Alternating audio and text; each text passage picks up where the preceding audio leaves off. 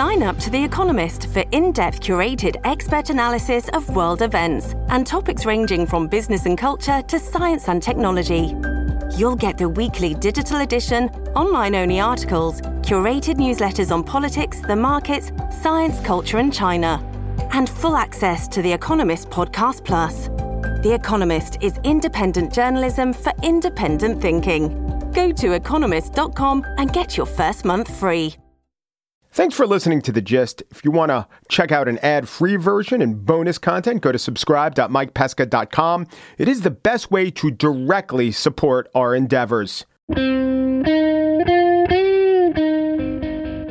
It's Friday, February 24th, 2023. From Peachfish Productions, it's The Gist. I'm Mike Pesca.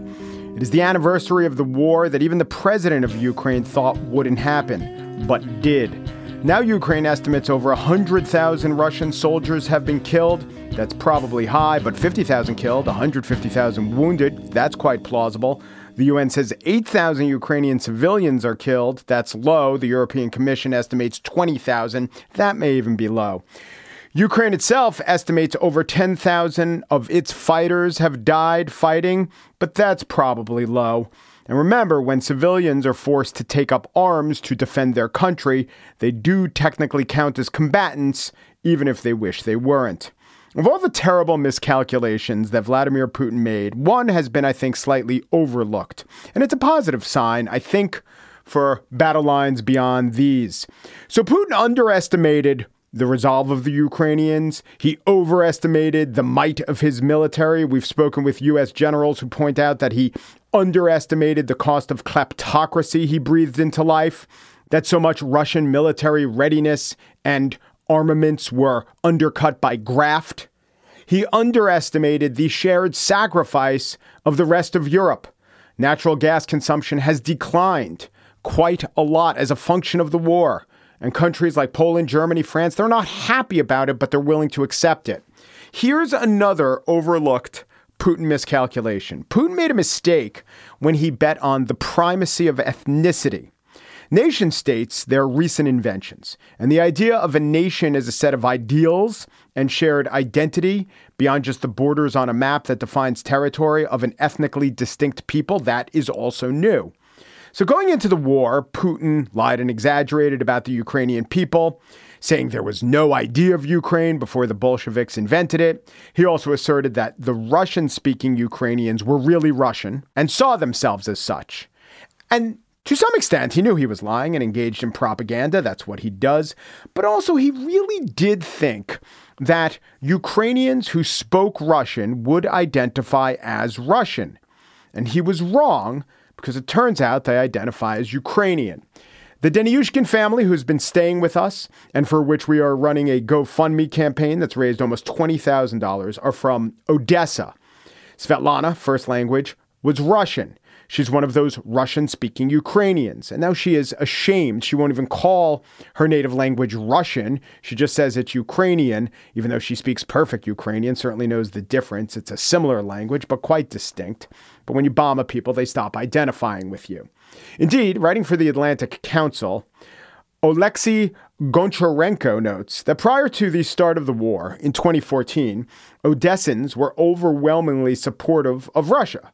Surveys indicated more backed Russia than elsewhere in the country, and this was after the 2014 occupation. And this was true up to February 24th, 2022. So after the war started and the bombs dropped, a few months in, polls showed that 78% of Odessa residents expressed pride in their Ukrainian identity. 88% noted a major deterioration in their assessment of Russia's leaders, and 80% cited a sharp decline in feelings towards Russians in general. There's an interpretation of all this that goes, if they didn't feel Ukrainian before the war, they certainly do now. But I think it's more than that. I think it's that the people of Ukraine, who Putin saw as his people, saw themselves quite differently. Putin's Manichaean. He has a worldview that says us versus them, and he says to himself that these people, they were with us, with the Russians. Wrong. In fact, they transcended being defined by an ethnicity. They didn't abandon it, however. I believe the world over, what we're seeing as tribalism defining a people often gets it wrong. Many of us have ethnicities that play a role in our lives. It's just not the determinant of most of what we do. Putin observed ethnic wars in the Balkans, and Putin benefits from ethnic and tribal strife the world over. He interfered in U.S. elections, trying to sow discord among and along tribal lines. But it doesn't work as well as he thinks, just like his tanks didn't work as well as he thought they would either. Russia still may win this war. Many more deaths and sacrifices will definitely result. But the idea of a tribal world inexorably at each other's throats, that idea should be counted among the casualties of the war in Ukraine. On the show today, dog law, Florida version. But first, another kind of law. Let's go to the Supreme Court, where in 1982, they issued a landmark ruling disallowing book bans in school libraries. In that ruling, Justice Brennan wrote, "Local school boards may not remove books from school library shelves simply because they dislike the ideas contained in those books and seek by their removal to prescribe what shall be orthodox in politics, nationalism, religion, or other matters of opinion." So they can't do this, and yet they still do. And they're doing so in increasing numbers across America, according to PEN America. So what to do about it? I mean, it takes years for the Supreme Court to issue a remedy. Some of the high school seniors who might have wanted to check out Slaughterhouse-Five or Langston Hughes' best short stories by Negro writers, which were two of the books banned subject to that Supreme Court case, well, those kids, if they were in high school then, would have turned 24 by the time the Supreme Court issued the ruling in the case I quoted. So some state legislators have turned to the law, banning the bans by legislative action. And we are joined next by a Missouri state representative who has introduced just such a bill. Representative Doug Mann, up next.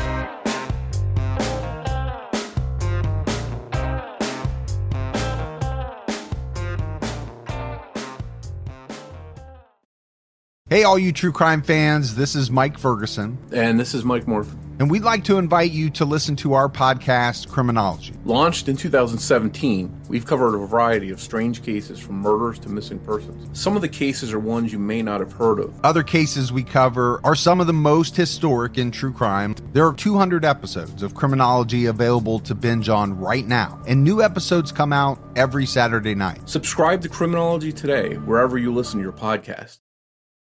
According to PEN America, book banning has become, again, another huge trend in America. These are stats of April last year. They found 1,500 bans of 1,100 unique book titles of 1,000 authors, illustrators, and translators in 86 districts in the majority of states. So what is a state to do? What is a state legislator to do? There is a trend, let's call it a mini trend, of some Democrats in some state legislatures where book bans are prevalent to introduce legislation to try to thwart this. One such bill has been introduced in Missouri, and the sponsor is Doug Mann. Doug Mann's a civil rights attorney full-time because the state legislature gig is 5 out of 12 months a year. And he began his career teaching high school history and civics. And he joins me now. Representative Mann, thanks for being on The Gist. Thank you for having me. Is this a book banning bill or just a general education bill? A little bit of both. I would say predominantly I started out drafting it as just a general education bill. But as we've seen here in Missouri, there are attempts to ban books and ban the type of information that students can have access to. And I think that this bill pushes back against that and hopefully secures some knowledge for students.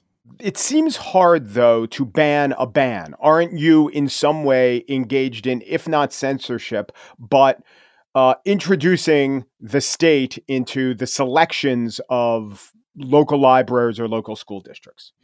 Not exactly. The language of the bill it's a may bill and not a shall bill.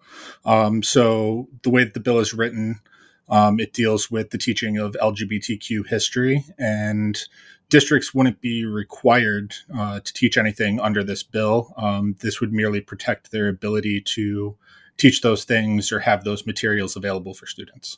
So how is the bill written? What does it say about LGBTQ history? So essentially, the bill would allow for schools to teach um, the contributions of members of the LGBTQ community, the persecution of the LGBTQ community, the different social movements within the LGBTQ community, and allow for teachers to create curriculum around those issues. But local school boards that have banned books with this content, I think, will point to specific pages, graphics, sometimes depictions of sexual activity within the books, and argue that it is not about the theme of the book or about LGBTQ history. Maybe if they're clever, they could even say, we have these 3 books about LGBTQ history. We have just banned these set of books because of concerns about age appropriateness or graphic depictions of sex. So how does the bill address that, or what do you think about that? I think that there's definitely age appropriateness concerns that people might have. And when teaching anything within history, you have to make sure that you are taking age appropriateness into consideration. The bill leaves that open for people. For example, whenever you're teaching Christopher Columbus, for example, right? We don't teach all of the atrocities that Christopher Columbus undertook when we're talking to first and second graders. We leave that for the middle school and high school ages. So the bill does leave open room for school districts and individual teachers to make the decision on age appropriateness for content. And what if they decide, well, the same books that were banned under the we don't want to teach LGBTQ, or we didn't have to articulate a reason, are now banned on some other set of reasons? What if that is their decision? I would disagree with that decision. I think that we should be opening up students' eyes to different perspectives more frequently. The American story and the story of world history as well is not one linear story with one set of heroes and one set of villains. It's a complex story with lots of different individuals. It's nuanced, it's complicated, and I think that we need to be teaching it in that fashion instead of trying to control the narrative in such a way that students are only getting one story. I agree with you, and maybe the school district that you went to when you grew up would agree with that. Somehow you got these ideas in your head. I know my parents who are teachers would agree with that, but we're really talking about the people who don't agree with that. That is the target and intent of the bill. It's not, I know it's a may, not a shall, but it's a bill. It's not a referendum. It's not a general sense of the House type bill that we should have a broad understanding of history. So can you predict if your bill passes, and we'll get to the actual practical matters at hand, how would a school district that would normally ban a book, what are the mechanisms that would prevent them from doing so? Right now, there's nothing in the bill that would prevent them from doing that. Again, this bill would purely protect those school districts and those teachers that are teaching this type of information. There's nothing that would mandate teachers or school districts to teach this information. So it's up to them. What are the possibilities and chances of passing? I was monitoring, and this made national news, a bill out of your house in Missouri about minors and carrying guns. And the idea was that for a minor to carry a gun on state lands, they would have to have parent permission. And that bill went down. That bill was defeated. And then I noted that the final vote was only 39 were in favor of a kid having to get a parent's permission to carry a gun, and 104 opposed it. So how do you think the legislature will smile upon your bill? Well, it is true that I am a Democrat in the super minority, so my abilities to get things done are somewhat limited by my position. My hope is to take this bill and hopefully turn it into an amendment and then attempt to attach it to another piece of legislation and hopefully get it through on that way. I know that my chances of getting a hearing and going through the general bill process are very low, but I think the chances of getting it on an amendment are a lot better. Sneaking it in, or because secretly or maybe publicly the majority of the House actually agrees with what you're saying?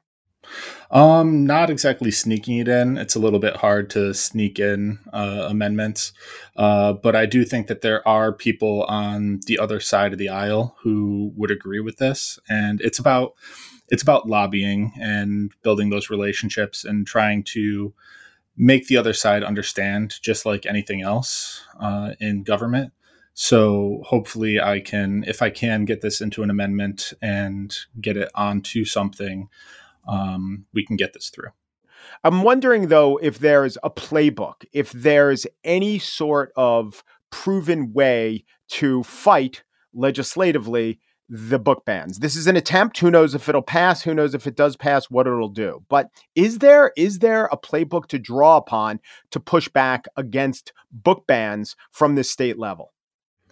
I have not been privy to any playbook. I think that right now we are all trying to keep our heads above water as we see these book bans and these curriculum bans come up.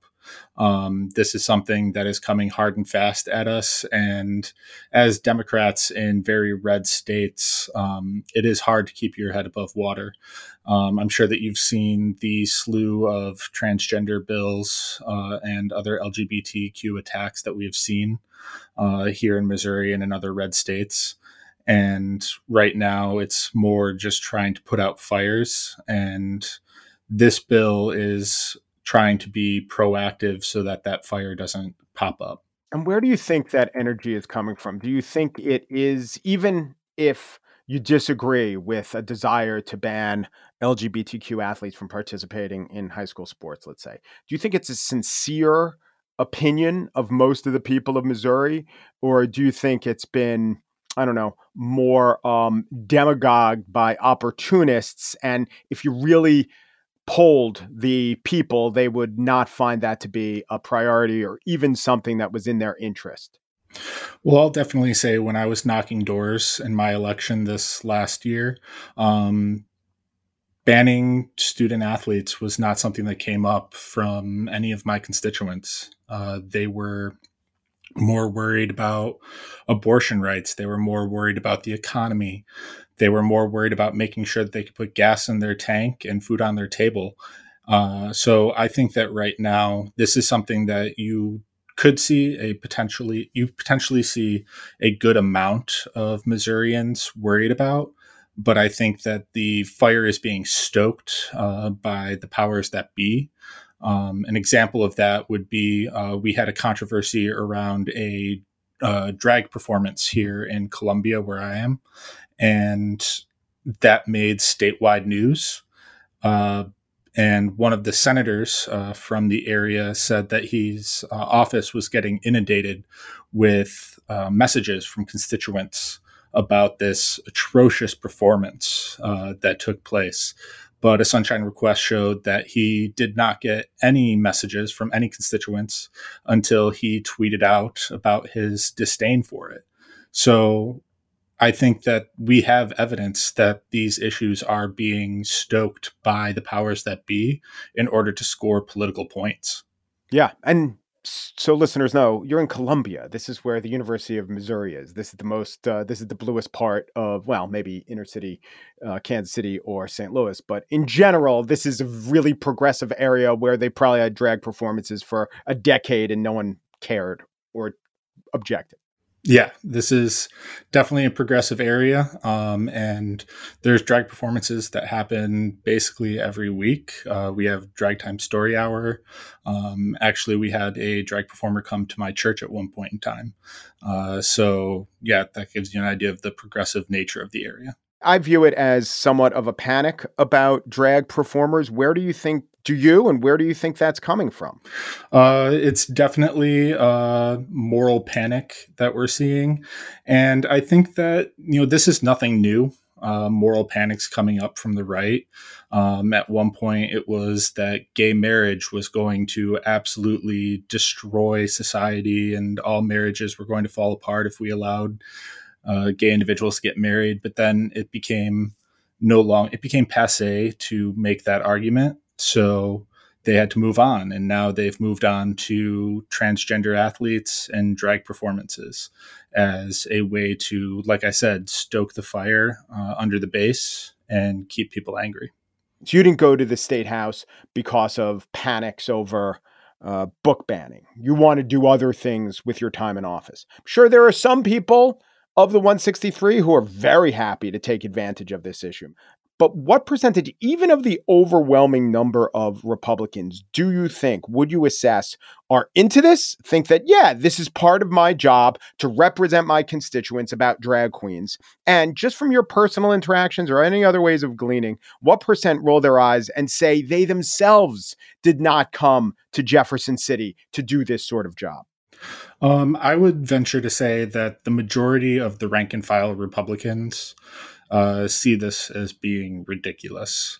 I have personally had Republican representatives come to me and to my colleagues and tell us that they disagree with this legislation, but they are required to vote a certain way. They are basically told by their leadership that if they don't vote a certain way, that they will be punished, they will be retaliated against. And that's really problematic when you talk about democracy, because we all represent around 37,000 constituents, and we should be allowed to vote our conscience and vote for our constituents' desires and needs. And like you said, we should be focusing on many other things that are much more important. Missouri ranks near or at the bottom in maternal mortality, education spending, educational achievement, healthcare access. These are all things that we could be focusing on and things that we could be solving, but instead we are focused on transgender athletes and drag shows. Yeah, that's the education agenda, right? Athletes in the schools and book banning, and your state is, I believe, 47th in spending for teacher salaries. Yes, it's definitely an interesting set of priorities for Republican leadership. How do you break the fever? If the dynamic is that even a large percentage, you said the majority of Republicans aren't into the trans ban, what do you do to surface that and make the actual will of not just the people, but the representatives, the agenda of the body? What techniques are there? Well, right now, some of our focus is in the committees, just making sure that we are asking those questions, making sure that stories are told. When the transgender bans came up into committee, we had a 9-hour hearing with story after story after story of transgender individuals, student athletes, saying that they were against these things. And our hope is that when those stories are told and when Republican members are forced to listen to those stories, that those can change hearts and minds. There's also working behind the scenes, trying to support those Republican legislators that are willing to step up and work against what their leadership is saying and try to protect these children that are being attacked. Doug Mann represents Missouri's 50th congressional district in the State House. Thank you so much, Representative Mann. Thank you for having me.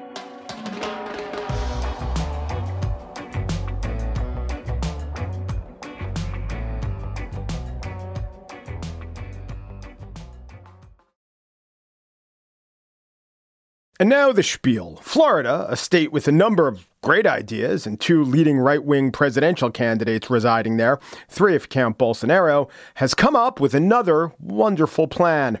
Now, just as some say puns are the lowest form of humor, they're not. Others say state legislator introduces a bill is the easiest form of political alarmism.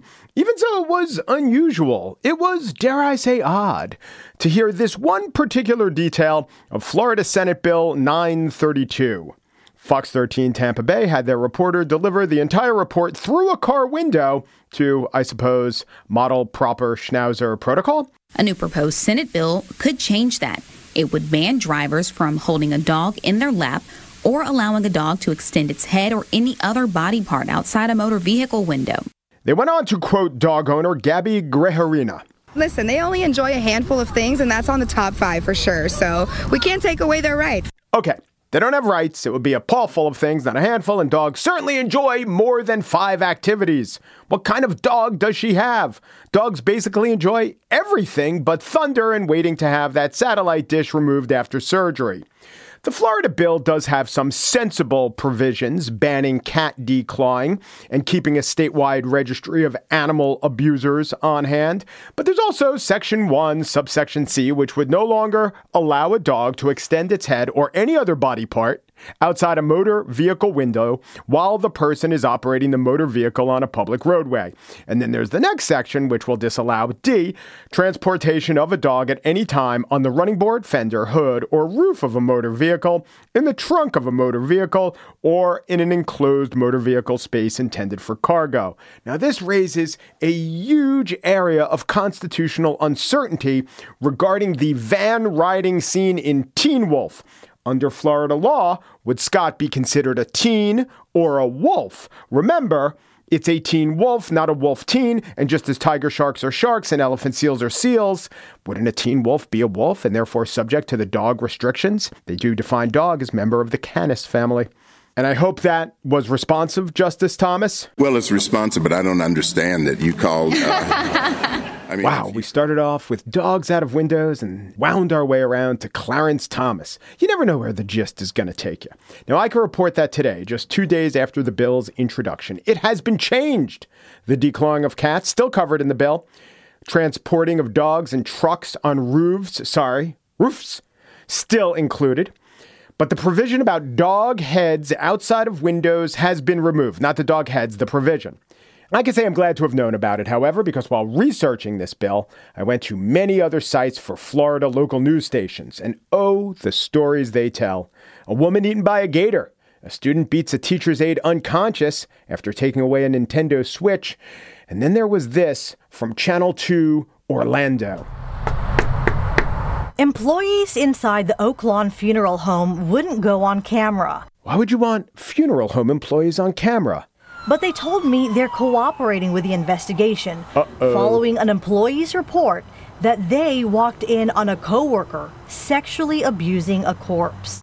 Luckily, Channel 2 Orlando was able to secure a man on the street reaction. That is wild. Indeed it is. But this man, Tim Brown, wasn't just on the street. He was a little off the street in the funeral home's parking lot because he had just lost his father and had chosen this funeral home to hold the service. Can imagine the interviewer telling him, you know, it must be a tough time for you. I understand that, but you may want to know about some extra services that aren't going to be showing up on the official invoice.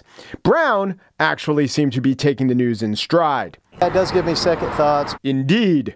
But Tim Brown applied logic to what could have been a very emotional situation. But I think he's already been cremated, so I think he's safe. Wow. Way to keep a cool head in the face of disturbing news. Sort of like a Florida dog. Floridians, they have a lot to deal with. A lot of aspiring political leaders and a lot of crazy distractions. But they still keep their heads about them. And when it comes to four-legged Floridians, that means both inside and still outside of cars. Mike Pesca, news on your side. WGST, Pesca-Cola.